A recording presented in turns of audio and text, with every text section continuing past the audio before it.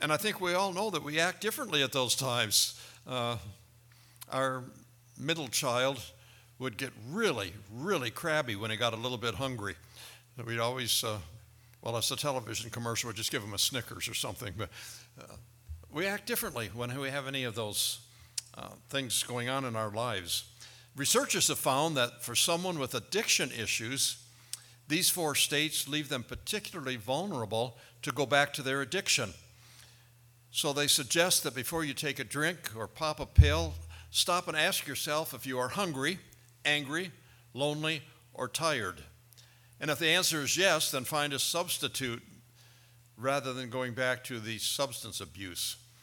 Well, whether or not you have a substance misuse problem, and I don't think any of you do, we're all vulnerable to self-sabotaging or unproductive behavior when we are hungry or angry or lonely or tired. Pam had COVID sometime in the past. I don't know how many months ago it was, but she was in the hospital for 10 days, I think. And of course, I was quarantined. So for 10 days, I sat in the house with nothing to do. Well, that's not true. I like to bake, so I baked a lot, but then I ate a lot. And neither one of those were good for me, but also I slept a lot. But I was very lonely during those 10 days. And in fact, made contact with some of the people I haven't had contact with for probably 20 years. We started texting because they were also lonely because of the COVID restrictions. But when we're lonely, it affects us. When we're hungry, when we're angry. It's a real problem in our world today for people to be hungry and to be lonely. And I'm afraid there's an awful lot of anger and an awful lot of being tired because people are working 2 or 3 jobs. But I learned something interesting this week. I wasn't aware of this. Loneliness has become such a problem that the government of the United Kingdom and of Japan have both created federal government departments to deal with the problem of loneliness. They both have a secretary of loneliness. I don't know how one person could do much to stop the loneliness in the entire nation, but the Japanese minister of loneliness says, "I hope to carry out activities to prevent social loneliness." Well, that's probably his job, but I don't know how he's going to do it. Along this line, a young Japanese man named Shiho Morimoto, I think I'm close to the pronunciation, got a lot of media attention last year when he began renting himself out to strangers with this quote, "Hire me to do nothing," unquote. And he meant that literally. You can hire him and he will do absolutely nothing except sit with you and let you talk. For $96, he'll show up and listen to people who want support or a chance to vent their feelings. And since he has begun his business, he has had an endless stream of grateful clients. He's accompanied people to appointments that they didn't really want to attend. He sat with them during the pandemic. He listened to exhausted healthcare workers detail the stresses of their job. He's walked in silence beside people who just wanted to go for a walk but didn't want to go alone. According to Soji, I'm not sure how it's pronounced, he said, "My greatest value is to just be with people and do nothing." Now, I've had some employees who thought that was their greatest value too, but I think this is a different situation. He just keeps people from being lonely. Well, when I read the Bible story that we're going to read in a little bit, I wondered if Elijah maybe should have rented a person who does nothing to just stand by him when he encountered opposition to his ministry. He certainly had a lonely job. Elijah was a prophet called by God to bring the nation of Israel back to worship of the one true God.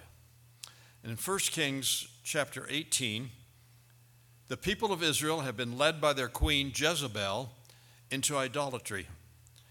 Jezebel has introduced the people to the worship of the nature god Baal. And you know the story probably. Elijah has just arranged a public showdown, a contest between the God of Israel and Baal. The 450 prophets of Baal put on a dramatic show, trying to get their nature god to burn up the sacrificial bowl laying on the altar. Poured water around it. Elijah poured water around it, poured water over it, and very quietly said, God, send the fire. And in moments, fire poured down from heaven, and the sacrificial bull was a burnt offering. And the people of Israel bowed down to worship the one true God once again. They turned their back on Baal to worship the true God. Now, if this was a work of fiction, the author would have written about the worshipers lifting Elijah on their shoulders and carrying him in the front of a massive crowd while everybody applauded and shouted and screamed and maybe even poured a bucket of Gatorade over him like they do at the sports events. I mean, that's the way the story should end. He just had a dramatic experience, the fire falling from heaven and consuming this bull. But that's not fiction, so that's not the way it happened. Instead, the queen became very angry and sent a messenger to warn Elijah that she was going to have him killed. Now, I don't understand why she did that. If you were going to kill somebody, you wouldn't think you'd send somebody to warn them. But she obviously wasn't very smart because she was worshiping Baal in the first place. So she wasn't a smart woman, evidently, and she warned Elijah that she was going to have him killed. And Elijah, who has just seen God answer his prayers in an awesome and miraculous way, stands up and shouts, I'm not afraid of you. Oh no, that's not what he did, is it? Instead, he ran. He's afraid, and he runs straight in the wilderness and asks God to let him die there rather than be killed by Jezebel. He ends up on Mount Horeb, the same mountain where Moses received the Ten Commandments and where he met the one true God. And God, who is all-powerful and all-knowing, asks Elijah, what are you doing here, Elijah? And I think that maybe is a good question for all of us to ask ourselves. What are you doing here? Not here. I know what you're doing here. But how many times in our lives do we slip to someplace where we shouldn't be? Maybe an area of doubt or an area of just questioning things that don't need to be questioned. Maybe even an area of sin, and God says, what are you doing here? I remember many years ago, I don't know, maybe 60 years ago, as I've told you before, in the Salvation Army, we used to every Friday and Saturday night go to all the taverns in our area and distribute a magazine and talk to the people. One night a man said, I want to talk to you. And I said, okay. And he said, I bet I know the Bible better than you do. I said, I wouldn't argue with that at all. You may. He said, well, I have a degree from one of the universities in Minneapolis. He said, I've got a degree. I said, well, I don't. And he said, I bet you name any scripture, any reference, and I can tell you what it says. I've memorized the entire Bible. I said, that's wonderful. I have a hard time remembering one verse. And he said, well, then why are you in here condemning me? I said, I'm not condemning you. I'm just handing you this magazine. He said, well, when I read that magazine, it condemns me. I said, well, I guess don't read it then if you feel condemned. And he said, well, I suppose you think I shouldn't be in here getting drunk. I said, I don't think anybody should be anywhere getting drunk. He said, well, you don't know why I'm here. And I said, no, I don't. And he said, and I'm not going to tell you. Go on your way. So I did. But a young lady usually did that for me instead of me. Part of the cause of going in was collect money, and the young lady's got more money than I did, and she went often. But the next week she was in, and he did the same thing with her. And the next week, and the next week, and the next week. Finally, one week he came out to my car and said, why don't you ask me what I'm doing in there? I said, what are you doing in there? He said, running away from God, just like Jonah. I said, well, you know what happened to Jonah? He said, yes, I do. And we never saw him again, so I don't know if he just found a different place to drink or if he changed his life. But what are you doing in here? What are you doing in this bar getting drunk? What are you doing here doing, whatever? God said to Elijah, what are you doing here? And Elijah said, well, I've been very zealous for you, God. The Israelites have rejected your covenant. They've torn down your altars. They've put your prophets to death with the sword. I am the only one left. And now they're trying to kill me too. Loneliness had turned into fear, which in turn had turned into bitterness against God. I think we can probably all relate to Elijah's struggle. Perhaps even tonight there's someone who's trapped in the same place as Elijah and really never confronted it. How did this happen? And what can we learn from Elijah's story to protect us from discouragement and giving up? We're going to look at 1 Kings chapter 19. Just a few selected verses, not the whole chapter. Verses 1 through 4. Now Ahab told Jezebel everything Elijah had done, and how he had killed all the prophets with the sword. So Jezebel sent a messenger to Elijah to say, may the gods deal with me, be it ever so severely, if by this time tomorrow I do not make your life like that of one of them. Elijah was afraid and ran for his life. When he came to Beersheba in Judah, he left his servant there, while he himself went a day's journey into the desert. He came to a broom tree, sat down under it, and prayed that he might die. I've had enough, Lord, he said. Take my life. I'm no better than my ancestors. Then he lay down under the tree and fell asleep. Jumping down to verse 8. And the word of the Lord came to him, what are you doing here, Elijah? And he replied, I've been very zealous for the Lord God Almighty. The Israelites have rejected your covenant, broken down your altars, and put your prophets to death with the sword. I am the only one left, and now they're trying to kill me too. And the Lord said, go out and stand on the mountain in the presence of the Lord, for the Lord is about to pass by. Then a great and powerful wind tore the mountains apart and shattered the rocks before the Lord. But the Lord was not in the wind. After wind, there was an earthquake, but the Lord was not in the earthquake. After the earthquake came a fire, but the Lord was not in the fire. And after the fire came a gentle whisper. And when Elijah heard it, he pulled his cloak over his face and went out and stood at the mouth of the cave. Then a voice said to him, what are you doing here, Elijah? And again he replied, I've been very zealous for the Lord God Almighty. The Israelites have rejected your covenant, broken down your altars, put your prophets to death with the sword. And I am the only one left, and now they're trying to kill me too. And the Lord said to him, go back the way you came, and go to the desert of Damascus. When you get there, anoint Hazael king over Aram. Also anoint Jehu son of Nimshi king over Israel. And anoint Elisha, son of Shaphat from Abel-Meholah, to succeed you as prophet.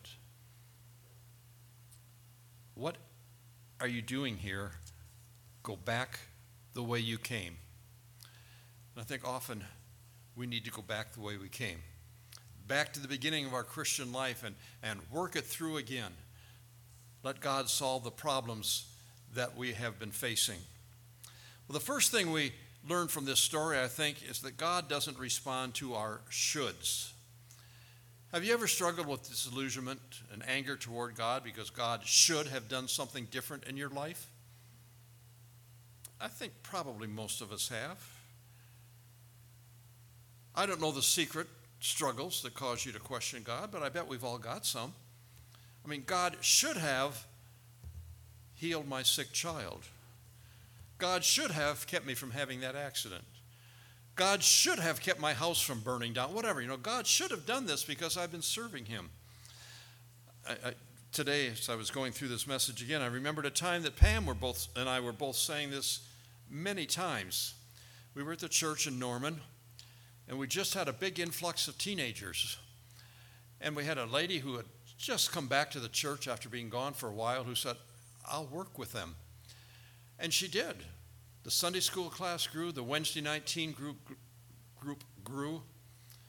And these kids loved her. And she had a real ministry with them. And that went on for, about a year and a half. And we went to my brother's outside of Chicago for Thanksgiving. And we got a call that night. The person who was renting the parsonage, because we didn't live in the parsonage, called and said, somebody just knocked at the door and said I should get a hold of you and tell you that Juanita is dead. So I got a hold of Juanita's family and found out that the girls, her two daughters, had gone out. When they came home, she was asleep on the couch. They tried to wake her up and realized she was dead. She was in her, middle 30s, I suppose, maybe early 40s. And I remember Pam and I both saying, why did God let that happen? We've just got these kids coming and we don't have anyone else to work with them. Why would God do that? God shouldn't have allowed that to happen. And we drove with 10 or 12 hours home, and I know as we were driving along the way, every once in a while one of us would say, God shouldn't have let that happen. Now, I'd like to say there was a happy ending and somebody else came and worked with the kids and the youth group, but that didn't happen. One by one, the kids kind of disappeared. We didn't see them anymore. And I still wonder, why did God let that happen? There were all these kids who needed a leader, and he allowed her to die. I don't know why it happened. In my mind, God should not have let that happen. But he did. And only he knows the reason, and only he knows the purpose, and only he knows what the end is. And I don't know how many of those kids she touched are someday going to find the Lord again or going to a church someplace else because of the seed she planted. We never know. I was thinking this morning, as I mentioned, the big Sunday school you used to have. I know some of you have kept in touch with some of those young people, but I'm sure there's some of them that none of you have any idea where they are. But you don't know what's happened to the seed that was planted in those Sunday school classes. We'd never know. Yes, we can think, well, God should have kept them all coming here and we'd have a huge church. But that wasn't God's plan. It's not the way it worked out. But I'm guessing that when we all get to heaven, there's going to be a whole lot of those kids who come running over to Sunday school teachers they had in this church 20, 30, 40 years ago, whatever, and say, I'm here today because of your class. Do you think so? Think I'm right? I have to believe that. We can't say God should have, and he didn't, and so I'm mad. We have to say, I don't understand why God didn't, but I trust him because he's the one who's faithful. Dr. Clarence Jordan somewhat was in Elijah's situation. He had a PhD in agriculture and a PhD in Greek and a PhD in Hebrew. He probably could have found success in any field, but one day God gave him a radical calling, and he sacrificed everything to see it through. In the 1940s, Dr. Jordan established Koinonia Farm in Americus, Georgia. Now, Koinonia is a Greek word that refers to the Christian fellowship. And that was Dr. Jordan's vision for the farm. He wanted to create a community for poor people, both black and white, to live and work together in Christian fellowship.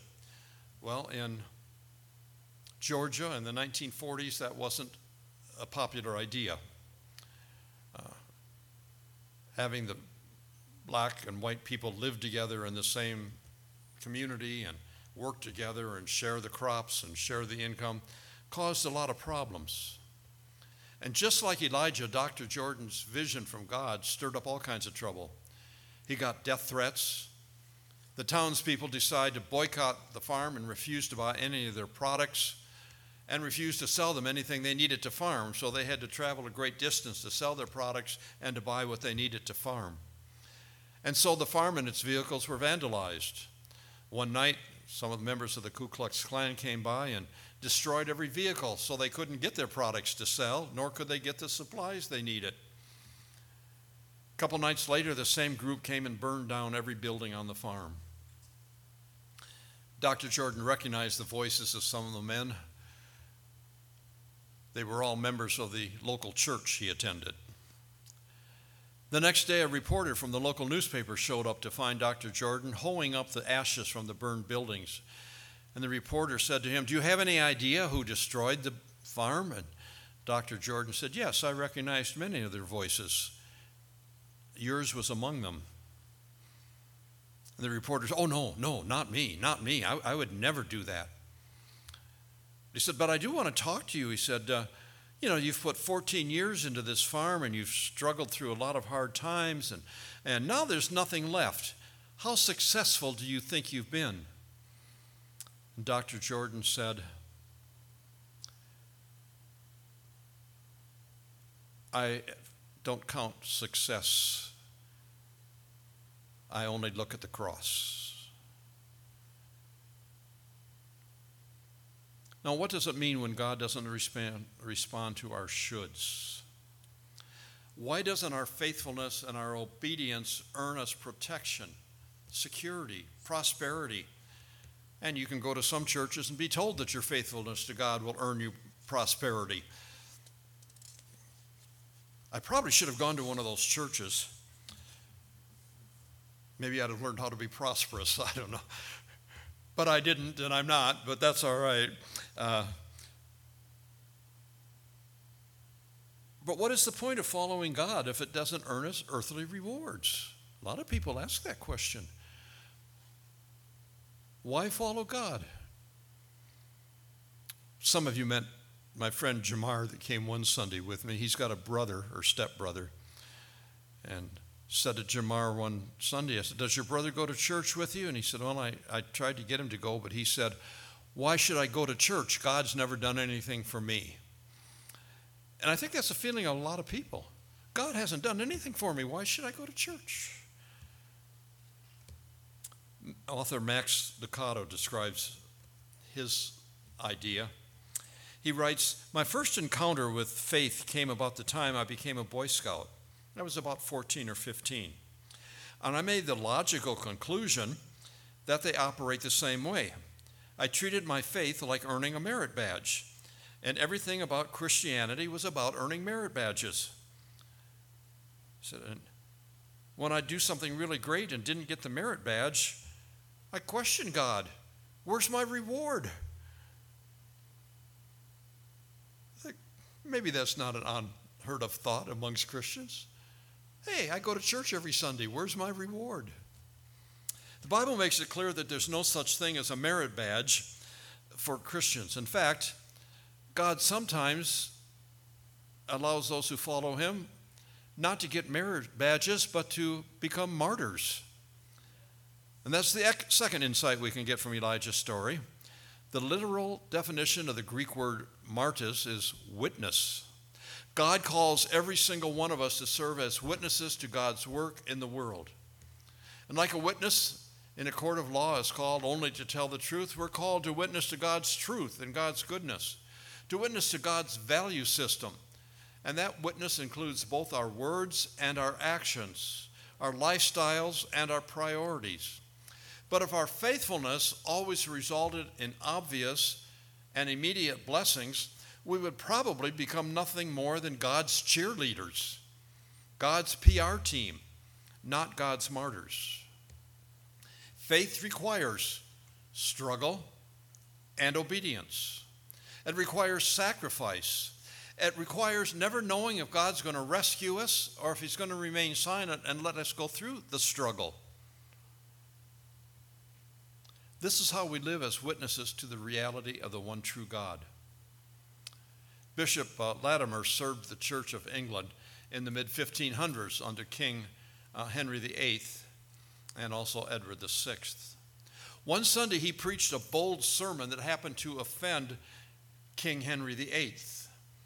And he was ordered to make a public apology and to retract everything he had said in that sermon on the next Sunday or lose his head. Apologize for preaching God's word. I wonder if Bishop Latimer spent that week struggling with God over what to do. I wonder if he prayed, "I've been very zealous for you, Lord God Almighty, and King Henry has rejected your message and insisted I recant or he's going to kill me. I'm the only one left. What am I to do, God?" Well, I don't know what went through Bishop Latimer's mind that week, but I do know that the next Sunday he stood up and to translate his 1700th English into today's English, he said, "Hugh Latimer, do you know who you're speaking in front of this morning? You're speaking in front of the high and mighty monarch who has threatened to take away your life if you offend him. But then consider this, Hugh Latimer. Do you know where you come from and who sent you to preach this message? The great and almighty God, who is all powerful and able to cast your soul into hell. Who should you offend, King Henry VIII or the Lord God Almighty? Hugh Latimer, make sure you deliver your message faithfully." The king was a little taken back that he would even speak those words, but the bishop upset the king even more when he preached exactly the same sermon he had preached the week before. Who should we obey, the king or God? Sometimes following God leads to martyrdom, not merit badges. And the final insight we can receive from Elijah's story today, the cross of Jesus reminds us that faithfulness is in our power and the outcome is in God's hands. Faithfulness is in our power. We make the decision to be faithful or not. You would expect that God would respond to Elijah's fear and loneliness and desperation with some kind words of comfort and some revelation of how God was going to avenge him against Queen Jezebel. I mean, even tell the prophet, well, you're tired, just take a few days off and go rest. But instead, God said, get up, stand up on this mountain and walk through that desert right back where you came from. God sent Elijah from Mount Horeb in the extreme south to Damascus in the extreme north. A long journey back through the land where Jezebel was plotting his murder. And that long journey was through a perilous desert to an uncertain end. And isn't that exactly the life God has laid out for those of us who love him? God calls us to faithfulness in our journey, not success in our endeavors. Your journey will probably be filled with joy and pain, hope and sorrow, strength and struggle. Just as God showed himself to Elijah before sending him back into the world, God has shown himself to us in the person of Jesus Christ. He has walked in our shoes. He shared our suffering. And his painful, humiliating, and lonely death on the cross looked like the ultimate failure to the world. But it was through Jesus' long and difficult journey to the cross that God brought eternal life and reconciliation and restoration to all of humanity. The cross is the answer to the question, what is the point of following God if it doesn't earn you earthly rewards? There probably is no point if all you want is earthly rewards, because our rewards are in heaven. Doesn't mean we won't get any here, but our great reward is in heaven. And that brings me back to the story of Dr. Clarence Jordan. You remember I left him out in the fields cleaning up after a group of Klansmen who had set fire to his farm. And a reporter who was one of those Klansmen who also taunted Jordan with the words, "You got two of them there degrees, and you've put 14 years into this farm, and there's nothing left of it all. Just how successful do you think you've been?" And Dr. Jordan looked up and replied, "About as successful as the cross, sir. I don't think you understand Christianity. We are not about success. We are about faithfulness. So we're staying on the farm." And they rebuilt the farm, which is still operating today with the same purpose and the same goal. Once you become a follower of Jesus, you give up on measuring your life by earthly standards of success, because our success is not earthly. As Dr. Jordan said, we are not about or what we are about is not success, but faithfulness. I think we would all want God to use us in some spectacular way. I think most preachers would love to have the ability and the ministry that Billy Graham had, but there was only one Billy Graham.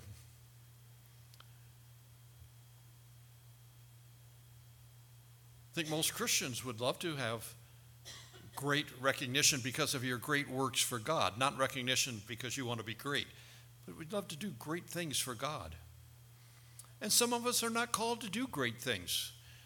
Just plod along and do our daily life, knowing that God's going to use that faithfulness as much as he's going to use anybody else. Our greatest usefulness to God is in our servanthood. It's in our desire to love and to serve and to witness as Jesus did. We must not let loneliness or fear or frustration quench the Holy Spirit of Jesus that's working in us. Because we're not about success, we are about faithfulness. Would you stand together, and we're going to sing a song in closing. May I share something? Song number 700.